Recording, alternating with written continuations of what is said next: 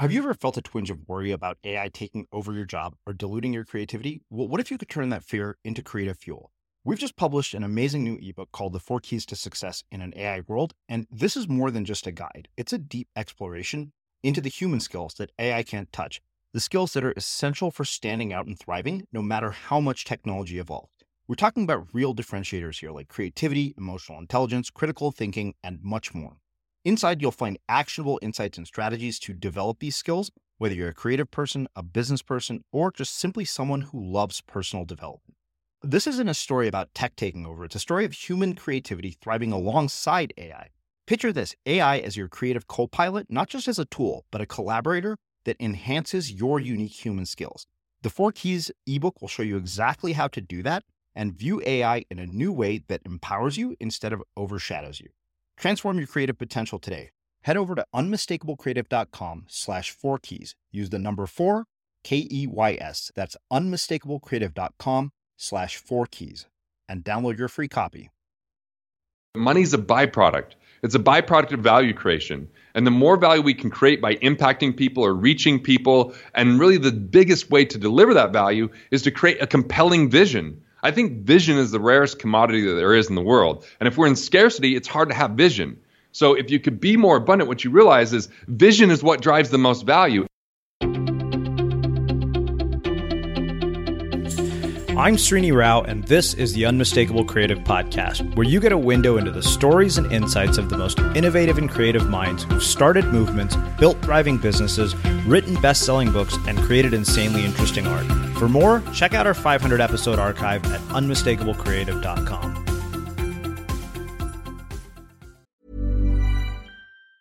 Ever catch yourself eating the same flavorless dinner 3 days in a row?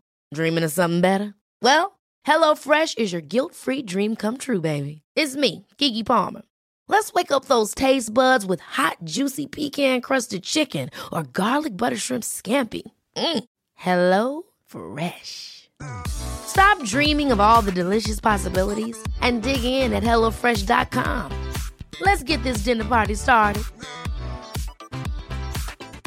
Hi, I'm Daniel, founder of Pretty Litter. Did you know cats tend to hide symptoms of sickness and pain? I learned this the hard way after losing my cat, Gingy. So I created Pretty Litter, a health monitoring litter that helps detect early signs of illness by changing colors, saving you money and potentially your cat's life. Pretty Litter is veterinarian developed, and it's the easiest way to keep tabs on your fur baby's health right at home. Go to prettylitter.com and use code ACAST for 20% off your first order and a free cat toy. Terms and conditions apply. See site for details. Quality sleep is essential. That's why the Sleep Number Smart Bed is designed for your ever-evolving sleep needs. Need a bed that's firmer or softer on either side? Helps you sleep at a comfortable temperature? Sleep Number Smart Beds let you individualize your comfort, so you sleep better together. J.D. Power ranks Sleep Number number 1 in customer satisfaction with mattresses purchased in-store. And now, save 50% on the Sleep Number Limited Edition Smart Bed for a limited time. For J.D. Power 2023 award information, visit jdpower.com/awards. Only at a Sleep Number store or sleepnumber.com. One size fits all seemed like a good idea for clothes. Nice dress. It's a t-shirt. Until you tried it on. Same goes for your healthcare. That's why United Healthcare offers a variety of flexible, budget-friendly coverage for medical, vision, dental, and more. So whether you're between jobs, coming off a parent's plan, or even missed open enrollment, you can find the plan that fits you best. Find out more about United Healthcare coverage at uh1.com. That's uh1.com. I'm Sandra, and I'm just the professional your small business was looking for. But you didn't hire me because you didn't use LinkedIn Jobs. LinkedIn has professionals you can't find anywhere else, including those who aren't actively looking for a new job, but might be open to the perfect role, like me. In a given month, over 70% of LinkedIn users don't visit other leading job sites. So if you're not looking on LinkedIn, you'll miss out on great candidates like Sandra. Start hiring professionals like a professional. Post your free job on linkedin.com/achieve today. As creators, we're always on the move. Whether it's a live podcast event, a pop-up shop, or a workshop, we're constantly interacting with community, and that's where Tap to Pay on iPhone and Stripe comes in. Imagine this. You're at a live event, a listener loves your merch, or a participant wants to sign up for your course on the spot. With Tap to Pay on iPhone and Stripe, you can accept their payments right there and then, right from your iPhone, so there's no extra hardware or no delays. Total game changer. It's not just for creators. Any business owner can do this. It's about making transactions smoother and much more personal, growing your business in your way. We've been using Stripe for our products and courses for a long time, and now with Tap to Pay on iPhone, you can take your business to the next level too. So visit stripe.com/tapiphone to learn more. Remember, folks, with Tap to Pay on iPhone and Stripe, your business is always at your fingertips. Garret, welcome to the Unmistakable Creative. Thanks so much for taking the time to join us. Hey, thanks for having me. I look forward to this. Yeah, it is my pleasure to have you. So I came across your story by two different ways. One was by one of our listeners who happened to have worked for you as well. And then right after we booked your interview, Philip McKernan sent me an email saying you should really have Garret. And I said, yeah, we actually have him on the schedule already. So the fact that two people in our circle of influence recommended you is very telling to me. It tells me that we had to have you here. So I want to start with a question that I found has been very revealing and interesting. And that is, what did your parents do for a living? And how did that end up impacting the choices that you've made with your life and your career? My dad was a coal miner. So he just retired last year from being a coal miner. And even my grandparents and my grandfathers and my great-grandfathers were all coal miners. My mom, actually, she worked at a credit union for a really long time. Mm-hmm. Then she was a payroll clerk at for them. And then she moved on to working in the school district and doing payroll there. And in 2007, I actually hired her because I was having issues with some of my bookkeeper. And I just told her, hey, if I'm going to be embezzled from, I want it to be you. and I convinced her to come. And she still does my personal finances. She's not the controller for Wealth Factory, but she runs my investments and my personal stuff so that she can still judge where I spend my money up until these days, So the coal mining piece, that's one of those, sort of old school jobs. I didn't even realize that, like there are still people who do that to this day. I'm curious what you learned about something that's that difficult physically, about work ethic, and especially for somebody, when somebody like your dad has done it for a lifetime, like what impact did that have on your perspective on what you ended up doing? It definitely gave me a massive work ethic because I just watched how my dad worked, and it was important for him to instill that into me. Mm-hmm. And my first business was when I was 15. I started a car detailing business that came about partially because of my dad being a coal miner. He was bringing home surface vehicles anytime bosses would come into town and cleaning them up.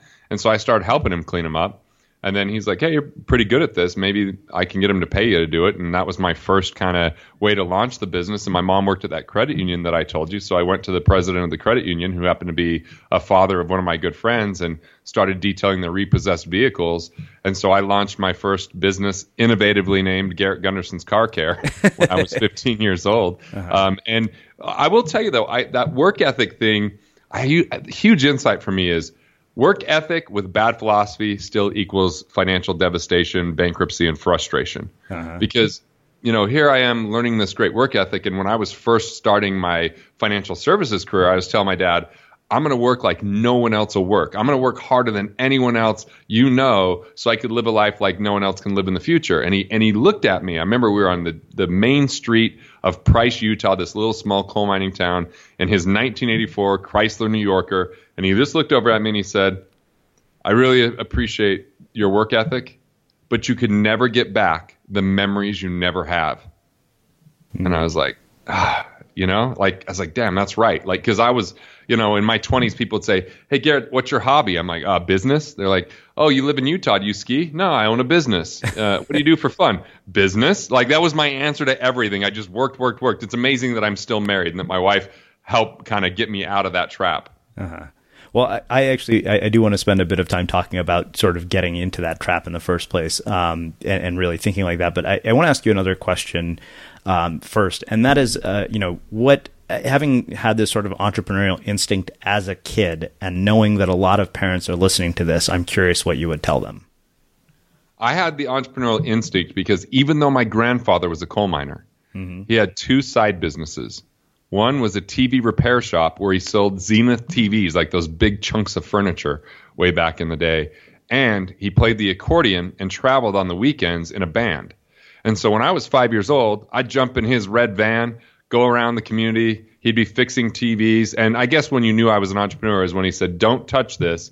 And I touched the TV and got shocked as he was working on it. It's like, of course, that's an entrepreneur's like has to try it out for themselves. But I was inspired by that. Although it was hard on my family, and probably the most depressing part of my life was 1999 as I was graduating from college. And I had job offers because the economy was crazy strong. I had strong investments. They were the number 2 investment company in the world at the time.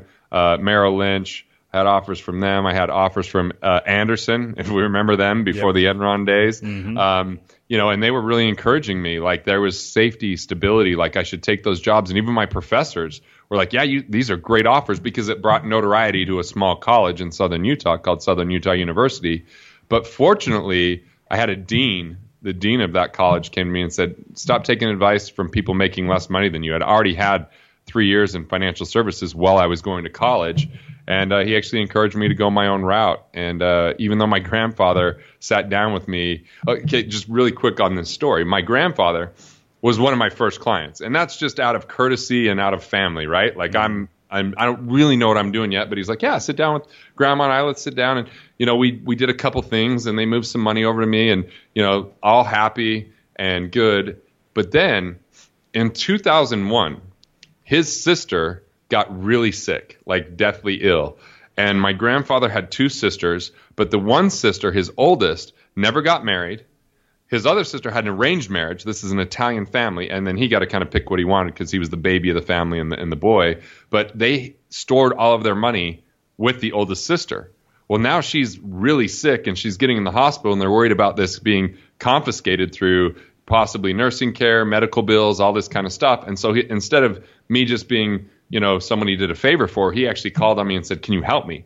And I didn't know a lot about it, but I did enough research and I talked to enough people that I figured out how to protect 2/3 of the money that was at risk. And 1/3 I had measures to protect it, but there's this 3-year look back that you can't just transfer money to try to avoid these things. So I created some at least obstacles and ethical and legal stumbling blocks.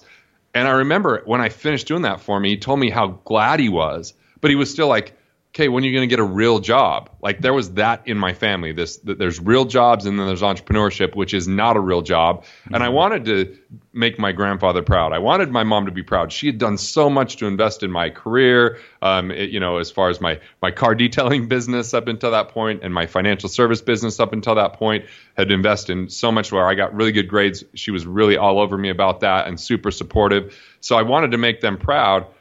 But it was really hard to do something different, and I chose a different path.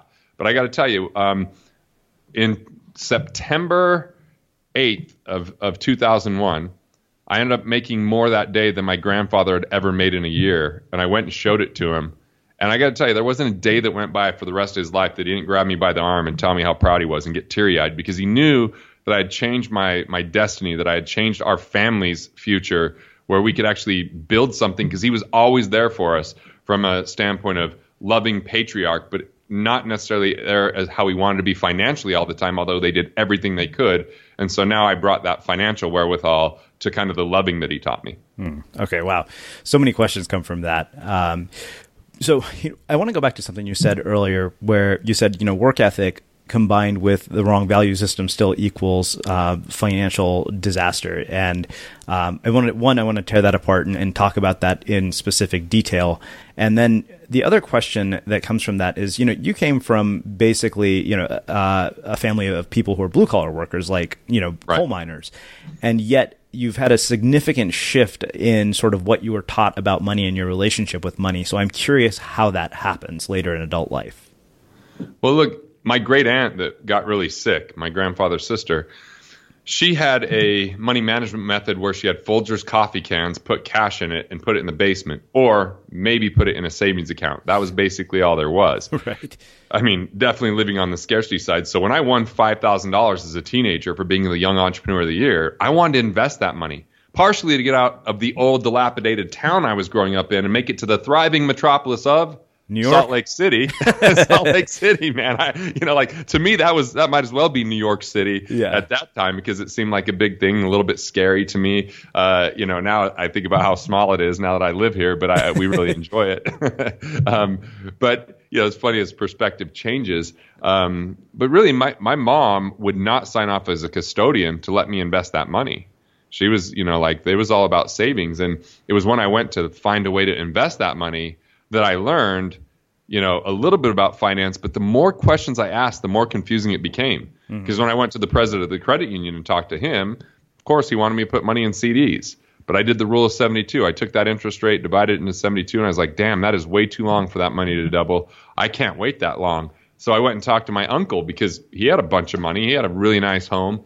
My aunt told me that he made a lot of money because he was an executive and then lost a lot of that money in the stock market. Maybe I should look for someone else, right? So I just started asking more and more questions. And when I was finally 18, I could invest the money, and I made a mistake. I invested in something that was supposed to be great, but I did the research on it in my econometrics course in college and figured out it wasn't going to do what they told me it was going to do. It was statistically impossible. And not only was it not going to do what they said it was going to do, which was going to be turn me into a multimillionaire 30 years down the road, it had a 98% chance of not succeeding at all and just completely being eliminated because of the fees and the issues inside of it. So I just started talking to more people, and that's when I got offered an internship, which also means a place to peddle products to family and friends. I mean, it wasn't like I was learning as much about finance as I was learning about bringing in referrals to the firm. So it was a rude awakening for me in a lot of ways.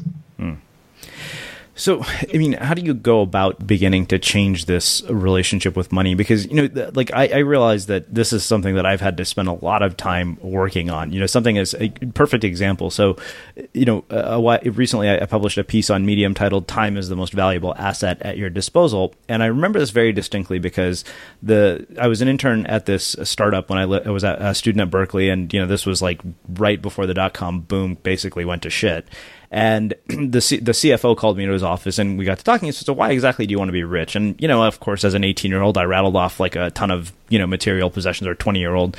And He actually told me, he said, what money gives you actually is not all that, but time. And time is the most valuable asset at your disposal. So, for example, when I moved into a new apartment, I got all this new furniture, a bed, a couple of bookshelves, and I thought, okay, you know what? It's going to cost me about $200 to get somebody over here from TaskRabbit to come in and build all this stuff, and they'll be done with it in like 3 hours. I don't even think it cost $200. It was like $160. And in my mind, I was kind of like, what's my hourly speaking fee? It's way more than that. So the $160 is a no-brainer. But it's taken me a very long time to even begin to think like that.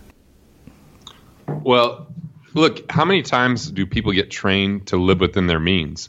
Mm-hmm. And living within your means, yeah, that's important. But most people think about cutting back, sacrificing, delaying, not spending, very either or. Like, I think we're programmed. I think we naturally are more abundant. Think about when we're kids. Most kids, they think that they could do anything to a certain degree. But then we get conditioned over life to become more scarce, right? Fear, doubt, worry, lack. If someone else has something that's less than for another person. We look at the news. There's all this negativity. So there's so many ways that the brain can get addicted to scarcity thinking that gets to people thinking about restricting, cutting back, but no one shrinks their way to wealth. We can't pinch pennies till we get blisters on our fingers and expect to be really wealthy in the future, because wealthy is not just what you have, it's how you live. Benjamin Franklin said, wealth isn't just the man that has it, but the man that lives it. And that really resonates with me, because I began my life with the Ebenezer Scrooge methodology of finance. I was going to scrimp my way there. I had learned from my family. I'd learned from the best at being in scarcity. And it wasn't until I got an award early on. I mean, I was still in my early 20s. I had just gotten married, and I got this award at MDRT, which meant I was selling life insurance at the time.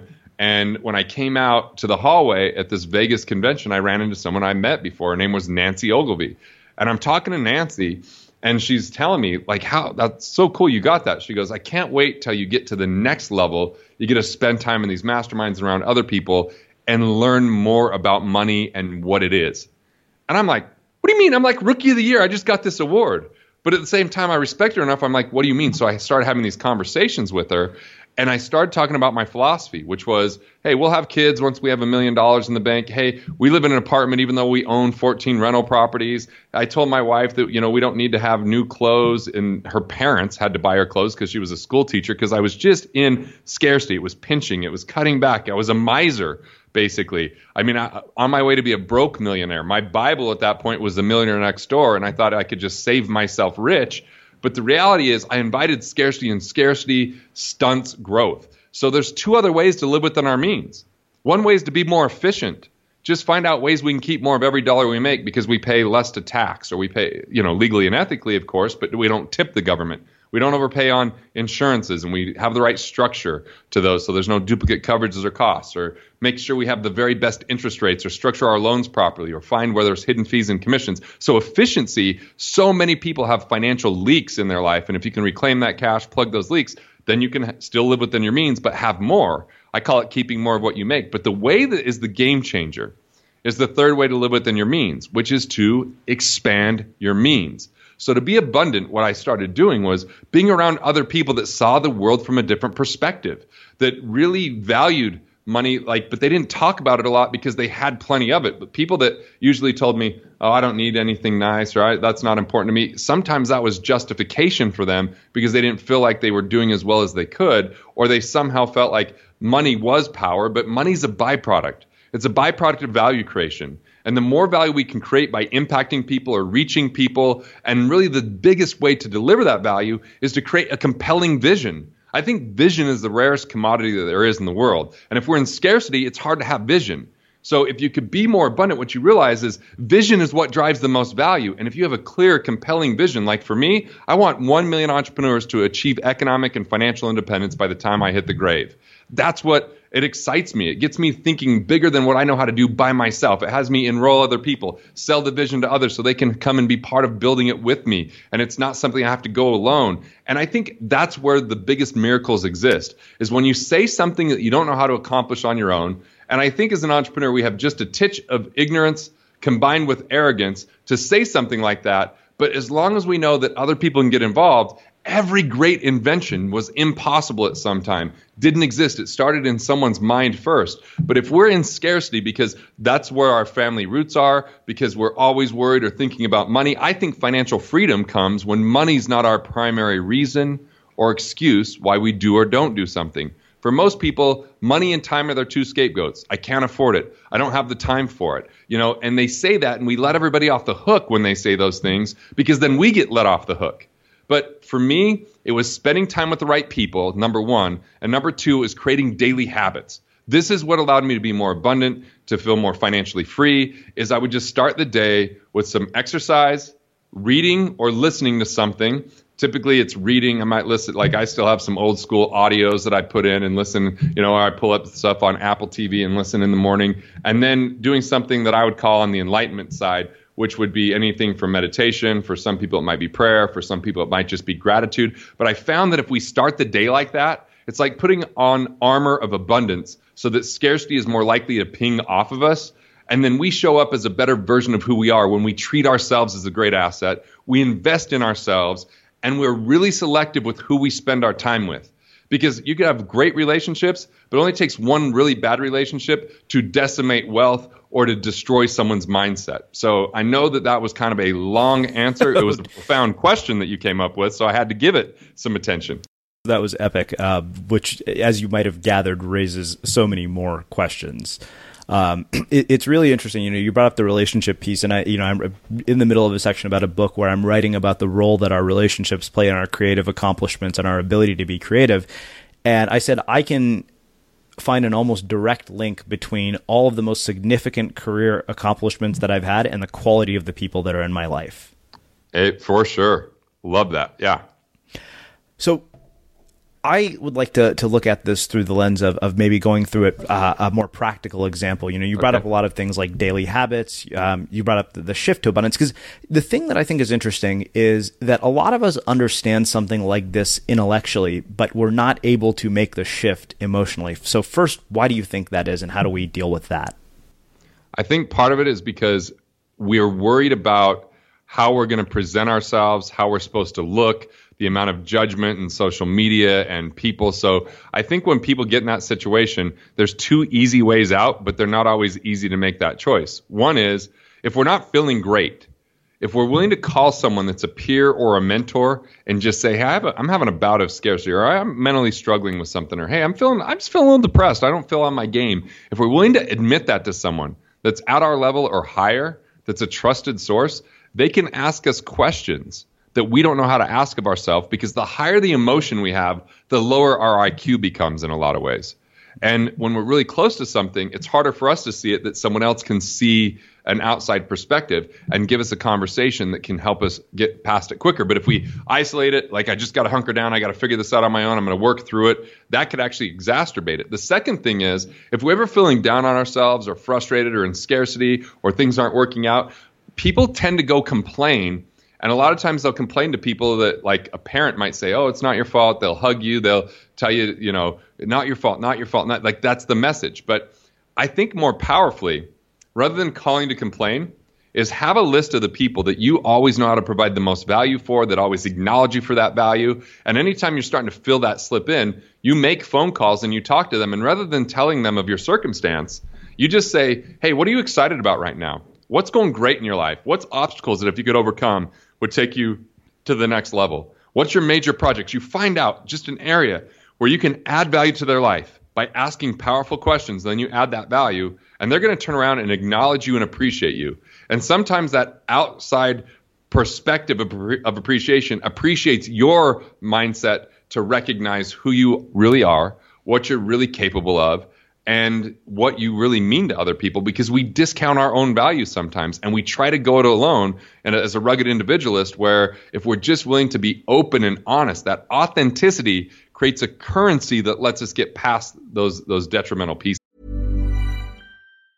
Hi, I'm Daniel, founder of Pretty Litter. Did you know cats tend to hide symptoms of sickness and pain? I learned this the hard way after losing my cat, Gingy. So I created Pretty Litter, a health monitoring litter that helps detect early signs of illness by changing colors, saving you money and potentially your cat's life. Pretty Litter is veterinarian developed, and it's the easiest way to keep tabs on your fur baby's health right at home. Go to prettylitter.com and use code ACAST for 20% off your first order and a free cat toy. Terms and conditions apply. See site for details. Many of us have those stubborn pounds that seem impossible to lose, no matter how good we eat or how hard we work out. My solution is PlushCare.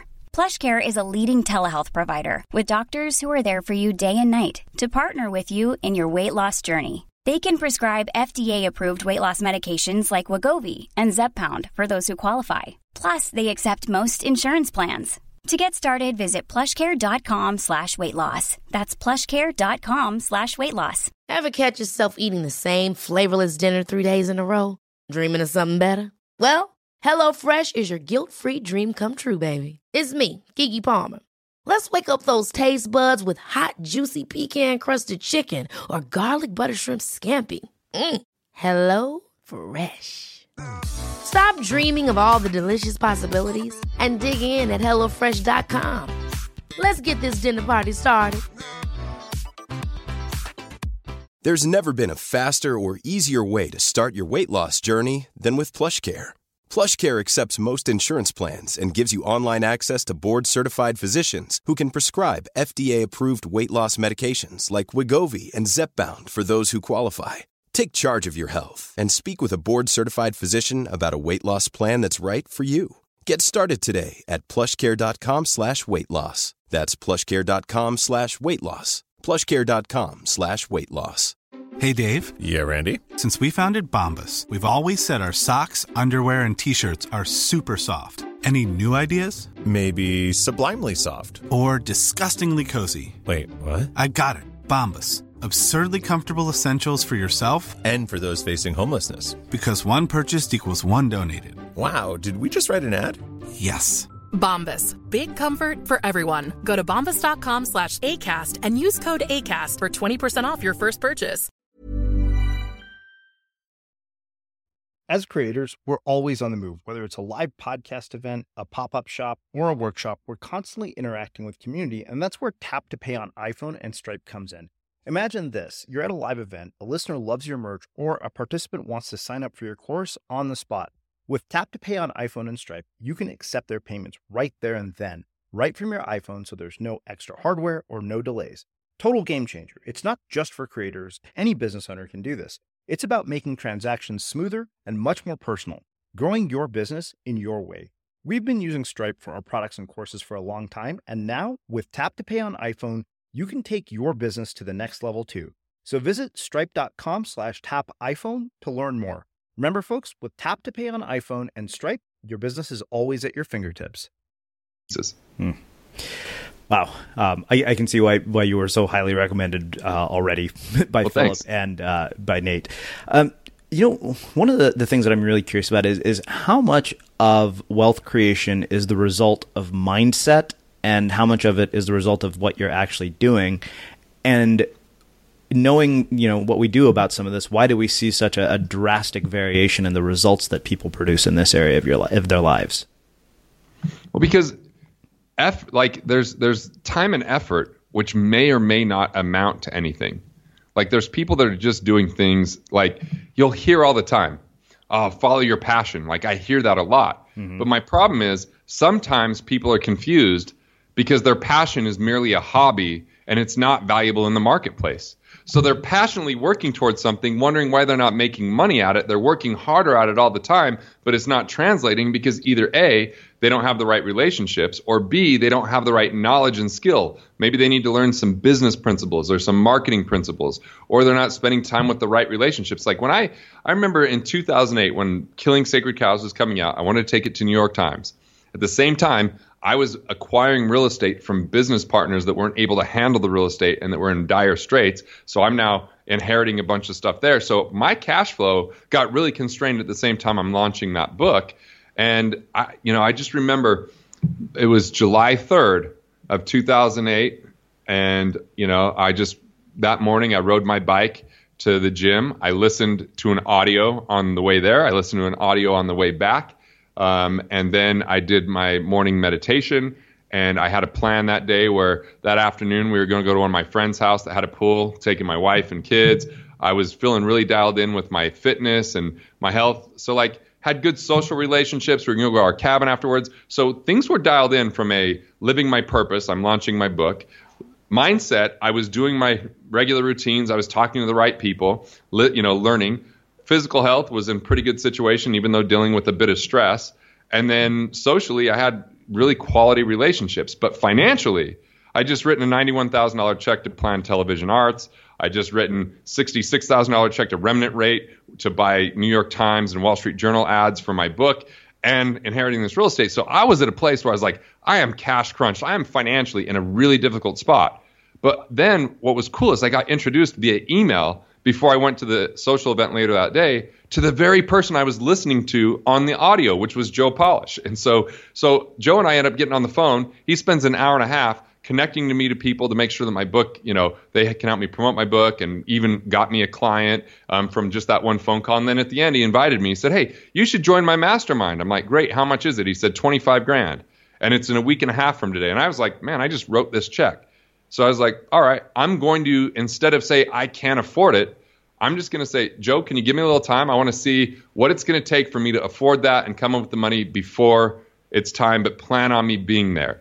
And then I went to work on the solution rather than using a debilitating declaration that cut it off because I say, oh, I don't have the money. And I think that we're all a lot more resourceful and resilient if we allow it, if we're willing to be with it, and if we're willing to own it and have a good network around us. I mean, that's been huge, because then I met a bunch of great people from that. The trajectory of my career took off. I mean, some of the people that I met that I ended up doing business with in 2010, he introduced me to this guy, Patrick Gentempo. Patrick sent me hundreds upon hundreds of clients and has been one of my biggest advocates. That came from me joining that group. John Butcher came from me joining that group. Same. He sent so many clients. He became a client. We became really close friends. He impacted my quality of life. So, I think that those are the moments. Like when I met Pat Gentempo, he was like, oh man, we have an event in, just a couple of weeks. I would love to have you there, but I know you're busy. I moved mountains to be there, and we signed up 7 clients. I didn't even speak at that event. He just spoke about me from the front of the room, but I also learned, and that event, actually, we learned a lot about health that made a huge difference for my son, who was going through major, major health issues at the time. So I think that the philosophy of this is people over projects, move mountains for the right relationships, communicate with those relationships, and to find time for it, I have a really simple formula. Friends are those people we choose to be with. Invite them to things, say yes to their invitations. Rather than having a major blowout with other people, there's some people it's good to be just friendly with. I would never say yes to an invitation of theirs. I would never give them an invitation to anything because they're either toxic, they don't want to see me succeed, we don't share the same values. But rather than getting in a fight with them or making a big deal, I just keep it really cordial and I never promise anything or I never try to be in a place with them. And that frees up the time for those really high, powerful quality relationships, which I do everything I can to spend time with those. Okay, so the other part of the question was the variation that we see in people's results, because is, we have so much access to information. I think one of my favorite Seth Godin quotes is, he says, anybody listening to this has access to more resources than the King of France did 200 years ago. I don't know if the King of France was around 200 years ago. My timeline might be a bit off on that. But when he says something like that, you think, yeah, that's true. But then why do we see the variation in people's results that we do? I think that there's several reasons. One of the big ones is that business owners focus on revenue far too often and don't take care of their personal finances, and therefore they're not liquid enough. Like, business owners tend to be optimistic in a lot of ways, and they redline, so they just reinvest too quickly back in their business before they built up a peace of mind fund or a war chest, because all of us are in store for financial surprises. Some that derails because they're ill-equipped, they're ill-prepared. Like, we hear about all these small businesses that go bankrupt, but did you know it reduces it around 40% in the first 5 years if they set up a corporation? Why? Because if you set up a corporation, you have 1/4 the likelihood of being audited than if you don't set up a corporation. You now have liability protection if someone comes in to sue you. You can minimize your taxes in setting up the right types of corporations, and that's more money for you to keep. So I think that they just end up pushing so far, so fast, and they don't really think about some of the fundamentals because the fundamentals aren't sexy. Building up plenty of liquidity isn't necessarily sexy. Spending time away from the business to really focus on what business you're in and your metrics so you can measure how you're doing and just some of the basics. Most business owners don't know what the main indicators of what's going on. They don't know their numbers from week to week, and they don't hire great people. A lot of them will just throw family members in there. I know I did family and friends early on in my career, and that's not always the very best thing to do. Or they feel like because they've worked so hard and they have a big month, they spend optimism. So they think the next month will be that big and they go finance something. Now they have a payment that they're attached to. And if the business doesn't do as well the next month because the marketing changes, because they lose a big client, like, they're just not prepared. The number one reason is they're just not prepared. They're not handling the foundation. And look, when we buy a home, we don't come and show people the foundation unless it's cracked. And too many businesses are built on a faulty foundation. So I could go on and on about that. But if I made it the most simple pieces, lack of liquidity, too optimistic and focused on revenue, and not paying attention to the basics to let them know quickly when there's a problem. They usually find out. See, if they would course correct along the way, like if they knew their numbers on a weekly basis, numbers that they could actually relate to and understand on a weekly basis, they can make adjustments before it hits the bottom line. But if they don't, and then all of a sudden there's a major issue, it's a forced correction instead of a small course correction. So I know a lot of business owners that don't confront their employees. They don't build a good culture. They just hope that it'll all work out, and they just will their way through it, right? They'll heroically come in and save the day. That wears them down. They don't have enough staying power for 20 years if that happens.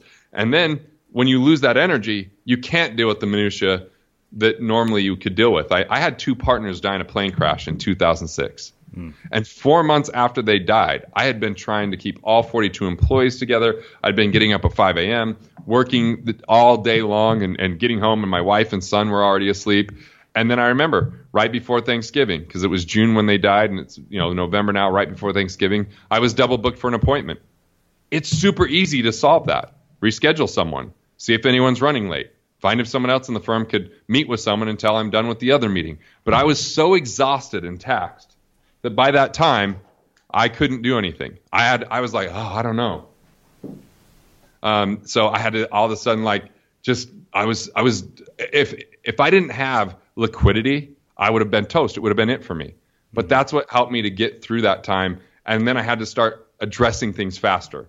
In 2006, I would let an employee stay even if they weren't producing. Now we're going to address that up front. We're going to have a tough conversation because we can either live easy hard or hard easy. Hard easy is do the hard thing, like have the conversation now, and it becomes an easier situation. Easy hard is don't talk to them, let them get away with stuff, and then you finally have a major confrontation and a blow up and all the issues that happen along the way that never got addressed. Yeah. Yeah, I mean, I've made many of those mistakes myself, and I can tell you from just hiring one additional team member that we have brought on, like the changes that have happened and the productivity has gone through the roof just by having this one additional person, our copywriter Kingshuk, and he's done amazing work for us. And just the sort of the things we're able to accomplish, and even the course correction, we're looking at things, and thinking 6 months ahead of where we're at right now to think, okay, after we do this, we have to think about what the next move is in order to make sure that we're sustainable. Yeah. And, business owners get addicted to yes. Mm-hmm. Warren Buffett says the difference between a successful entrepreneur and a highly successful entrepreneur is the highly successful entrepreneur says no, no, no, and only says yes to things aligned with their vision and value. And this is ad-libbed a little bit here. Where a successful entrepreneur, they are being addicted to yes means you might hurt your team's bandwidth, you hurt your own bandwidth, you're not taking care of your health, you're now feeling guilty for not being with your family when you're constantly at the business. I mean, this is the kind of stuff that happens. Business is a complicated thing because people want what you have. Everything doesn't go according to plan. We have to manage personalities and emotions. So I think it's really important to focus on cash flow. It's really important to build liquidity. It's really important to really find people that are the best employees. Steve Jobs in the Lost tape, if you watch that on Netflix, or the Lost interview, he talks about his greatest strategic advantage was hiring A-teamers, that he could get 100-to-1 return. IBM called it the 5,200% principle. And I think people get in a scarcity saving mindset in hiring, and they think they're saving money, but what they're really doing is costing themselves production. Yeah. An A-teamer is going to massively outproduce someone else. And so it's about always cleaning that up. When I hired a CEO, I remember when I hired him and it was $20,000 a month. I was like, man, back when I did that was like putting on my big boy pants and like growing up a little bit. But watching that person versus what I had in the past, I was like, wow, we had a massive year that year. So much got taken off of my plate. And he told me, hey, 25 to 50% of this team is going to be gone within a year because I'm going to put in accountability. And some of these people are riding the gravy train and they're not a good fit for the culture. And sure enough, 40% were gone. And the 60% that stayed, almost all of them are still here with us today, 7 years later. Yeah. So I want to look at this through a sort of practical lens. And I'm wondering if it's even possible to do this. So let's say that I have a particular income goal in mind, or, somebody who's listening has a particular income goal in mind. We're, about 3 months into the year. We may have even finished the first 3 months of the year, and, people's resolutions are an afterthought now. All those goals that they set on New Year's Eve and all that sort of excitement is all gone, because reality has set in. But let's say we're, it's March now and we want to reach a certain income goal within the next, 8 or 9 months by the end of by the time December rolls around. Could you walk me through a potential sort of practical application of all of this? So on an income goal to hit it, I think that there's a couple ideas that I would have around this. We just do 5 objectives annually for us as a firm. Mm-hmm. 5 objectives for the entire firm, right? Yep. So we want 125 people in our one-on-one Freedom Fast Track program. That's what we want. We want 300 people in our Wealth Architecture Premium program, which has some one-on-one and some group. So it's for maybe a younger person or someone just starting out in business. And then we want a certain number of people to attend our Wealth Acceleration workshops, which, let me see, that number for this year is 450 people. Mm-hmm. We want 425 people to attend our summit. And let's see and then we want a certain number of leads that we're generating so that we could sell some of our digital products. We don't have really a number on the number of digital products we're selling, just a number on the number of leads that we're bringing in. So those 5 objectives, if we hit that, we have a pro forma. We know exactly what everybody in the firm gets paid from a bonus, from a salary, and we pay much more on the bonus structure than we do salary because we believe in more in a production economy than a time and effort economy. So if you're going to want to make more money, there's a simple equation to have in your head. Number one, how can I reach more people than I'm currently reaching? Mm-hmm. Number two, how can I more deeply impact my existing clients? So the way that we're looking to impact our clients deeper, we just had a meeting on it. I mean, we like to know the Net Promoter Score. We're doing surveys that way. We've added a position into our firm called a results facilitator that meets with our clients once a quarter to get real feedback on where they're at, how the pacing is, what we could do better. So we're adding these customer service things to create more longevity, but also to generate more referrals. And that came from this impact equation, right? How do we impact our existing clients more deeply? Well, let's bring them out to a 3-day workshop rather than not have a workshop. We've gotten huge reviews by doing that because now they get to meet the entire team. They get to start off with an entire map of what needs to be handled or not handled. And then on the reaching more people, we said, well, let's put out more digital portfolio. We now have a weekly publication. We've got 4 different video programs that people could buy anywhere from $200 to $500. So that was our reach, was the video stuff. And then the depth was really adding Wealth Architecture Premium last year. So we looked, and we could even survey our clients. What is it you're looking for? What are you missing? What do you want? What's your financial situation like? That could really help us build those kind of things. But I think the 3 to 5 objectives, being crystal clear on what your 3 to 5 objectives are, and then every quarter have objectives that are 3 to 5 to meet your annual objectives, are powerful to get that additional income. And then just continually asking the question, what can I do to impact people more deeply? And how can I reach more people? And then for the individual, here's how you're going to make more money. You ask yourself this. Dan Sullivan asked me this question. He said, and it's in his materials, but I remember after my partners died and I was spending time with him, he said, hey, here's the deal. What are 3 things that you're going to have to give up doing that you were doing before to have this organization go to the next level? And what are 3 things that you need to do more of that are really profound? So what I did is I stopped doing one-on-one coaching. I stopped doing sales. I stopped doing admin work like the operations. I hired someone to do some of the stuff I was kind of tripping over anyway. And instead, I started putting together digital programs. I started doing more webinars, and I started writing a lot more. And those are much higher leverage activities. So scaling your business will help you get there. But I think at all of the turn, you have to say, how can I bring in more cash flow that isn't completely reliant upon me just putting in more effort? So that it's really thinking about it from a scaling type of standpoint. Is that practical enough, or is it still kind of... No, that was incredibly practical and awesome. I mean, it was mind blowing to me that the part that I'm curious about is, we look at this sort of at a macro level. How does this manifest on a day-to-day basis? Like, so let's say I figure out what those things are that I shouldn't be doing and what those things are that I should be doing. As somebody who spends a lot of time thinking about creativity and productivity, and if somebody who's writing a book about creative habits, I kind of have a pretty solid idea of what my highest leverage activities are. They're having conversations like this and writing, and that really is about it. Like, I think those are, and of course speaking, those are the places where I'm pretty convinced I create the most value. So Bill Gates would look at his calendar at the end of every day, and he would just say, what did I do today that someone else could have done? Yeah. Whether it's someone we have to hire or someone we already have, every day. And just continued to figure out how to delegate. So here's some of the secret sauce. If you want to do what you do best and not get trapped in this, kind of what's supposed to be a business but feels more like a job, this is the key. You delegate roles, not tasks. Most business owners think they're okay at delegation, but they're delegating a task. When the task's done, the person comes back to ask for the next thing. When you delegate a role, someone owns the role. They only come to you when they want support in accomplishing something. But the tasks that actually fulfill that role, they choose.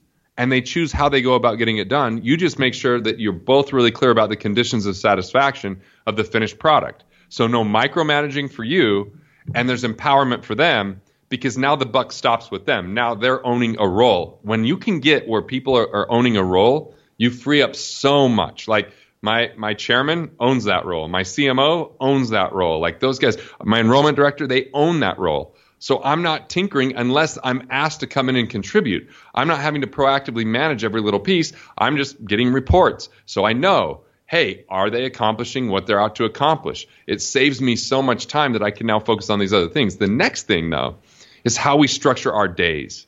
So for me, Mondays for me are where I get all my business meetings done.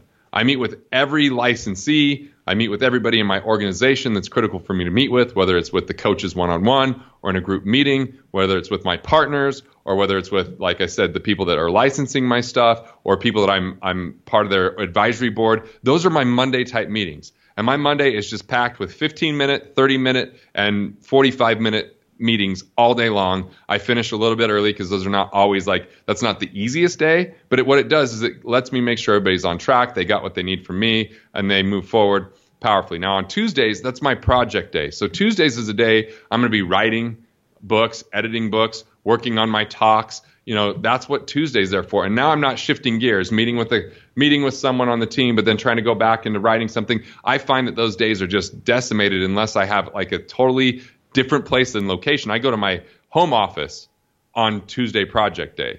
I use the productivity planner. I write down what I'm going to do on those days. I go through my Pomodoros. I basically, get so much more accomplished. Then Wednesday. Wednesday's a day I love to do podcasts on Wednesdays. I love to develop new relationships on Wednesdays. That's where I might do a little bit where I get brought into something we're doing in the firm where I might do a little bit of coaching, or like today, I did State of the Union to my entire firm. So then Thursdays and Fridays are my flex days. I might be speaking on those days. That might be another project day. That might be a day where I'm doing webinars. So I really structure those first 3 days, and then I have flex days for Thursday and Friday. But I also categorize things into 4 areas.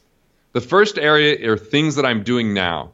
Things I'm doing now live on a calendar with a beginning and end time within the next 2 weeks. So I've created space for it to be accomplished. It exists there. It's not on a task list. My not doing now means I'm going to do it, but not for the next 2 weeks. So I move it to a not doing now folder, and this is how I organize my emails. This is how I organize so much stuff that comes in. And then I can just revisit that every week or every other week. Is it time to move it into the doing now side of things, right? Then I have my parking lot. My parking lot is, I like this idea. Definitely don't have the bandwidth. Definitely not part of my main objectives I'm working on this quarter. But I'd like to revisit it because down the road it might be good. Most of my parking lot never gets done because it ends up feeling like a good idea in the moment, but it isn't always as cool as I romanticized it up front. And then the 4 things are things that I eliminate permanently, like the things that I'm saying I never do. I'm just handing it off to someone else. So when it comes in, I'm fully delegating it, but I'm not delegating it like I have this rule. If someone asks me a question in my business that someone else knows the answer to, I always direct them to the person that knows the answer. That's their role of responsibility so that they are trained to go back to them and I'm freed up. So that's what that 4th category is for, is permanent delegation. And so I really build my schedule around those 4 categories and those different days so that I could accomplish more. And then what I find is if I'm struggling with anything, I add additional deadlines and accountability where people are counting on me so I for sure get them done. Wow. This is just unreal. You've packed it with so much wisdom and insight. It just blows my mind. So I have 2 final questions for you. Other than your own, which we will definitely link up in the show notes, what books or book would you recommend to our audience that has profoundly influenced your life? One that really profoundly influenced me was Give and Take, just because learning where I was being taken advantage of at times and allowing that to happen allowed me to get to a different level of peace. Atlas Shrugged, if people are willing to get through that, that really helped me understand the problems that everyone deals with, but what it means to really embrace being a producer in this world. And it's quite the epic novel, but there's just a few speeches on money that are so brilliant and a few things to really kind of think about. I don't know that I would consider myself a full-on objectiveness that with the book, because there's certain things I love about it, but I just am a people person, and relationships are absolutely critical to me. But I mean, that really shaped a lot of my thinking. And then I really love the War of Art by Stephen Pressfield. On my desk. I'm sure you, as a writer, probably love that one too. Yeah, one of my favorites for sure. Yeah.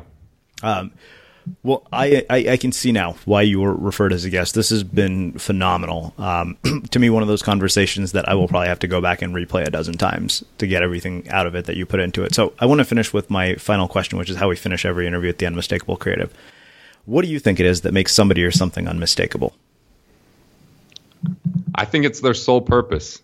It's their combination of their values, their abilities, and their passions combined for a compelling vision and purpose that pulls them forward, because then you're going to see a different level of confidence. You'll see whatever it takes to get it done. You'll see resilience, and you'll also recognize the best of what that person has to offer or express in the world. I think it's really attractive, and I think that you remember those type of people. They're unmistakable. Well, like I said, this has been just absolutely fantastic. Where can people learn more about you and your work? Well, our main company is Wealth Factory. You can go to wealthfactory.com. If you do /WF resources, as in Wealth Factory resources, some of my top Forbes articles are there. Our cash flow guide for entrepreneurs, our due diligence system before you invest, some of our strategies on being more efficient, how to select a good accountant. There's just some great resources there.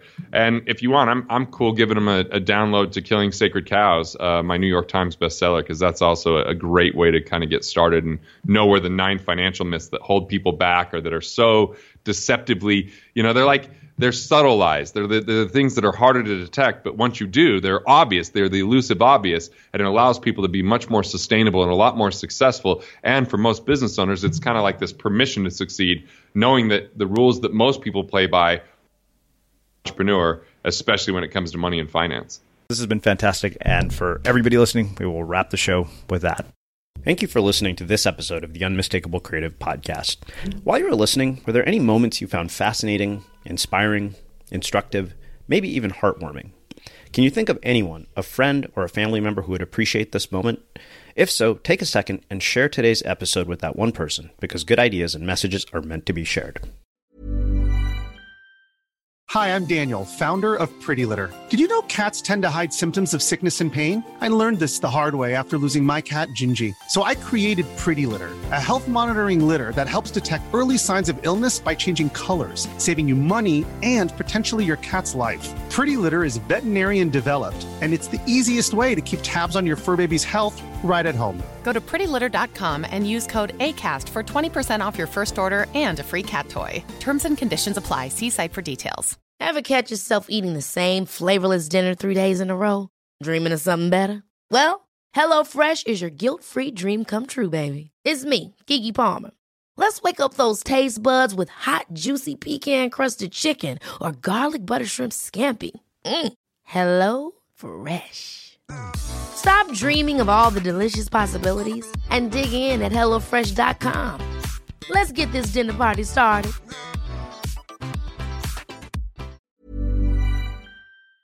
Have you ever felt a twinge of worry about AI taking over your job or diluting your creativity? Well, what if you could turn that fear into creative fuel? We've just published an amazing new ebook called The 4 Keys to Success in an AI World, and this is more than just a guide. It's a deep exploration into the human skills that AI can't touch, the skills that are essential for standing out and thriving, no matter how much technology evolves. We're talking about real differentiators here, like creativity, emotional intelligence, critical thinking, and much more. Inside, you'll find actionable insights and strategies to develop these skills, whether you're a creative person, a business person, or just simply someone who loves personal development.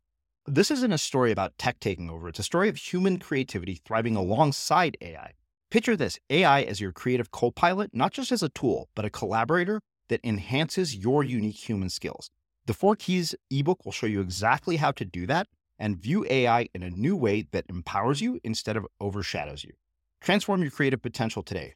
Head over to unmistakablecreative.com/4keys. Use the number 4, KEYS. That's unmistakablecreative.com/4keys and download your free copy.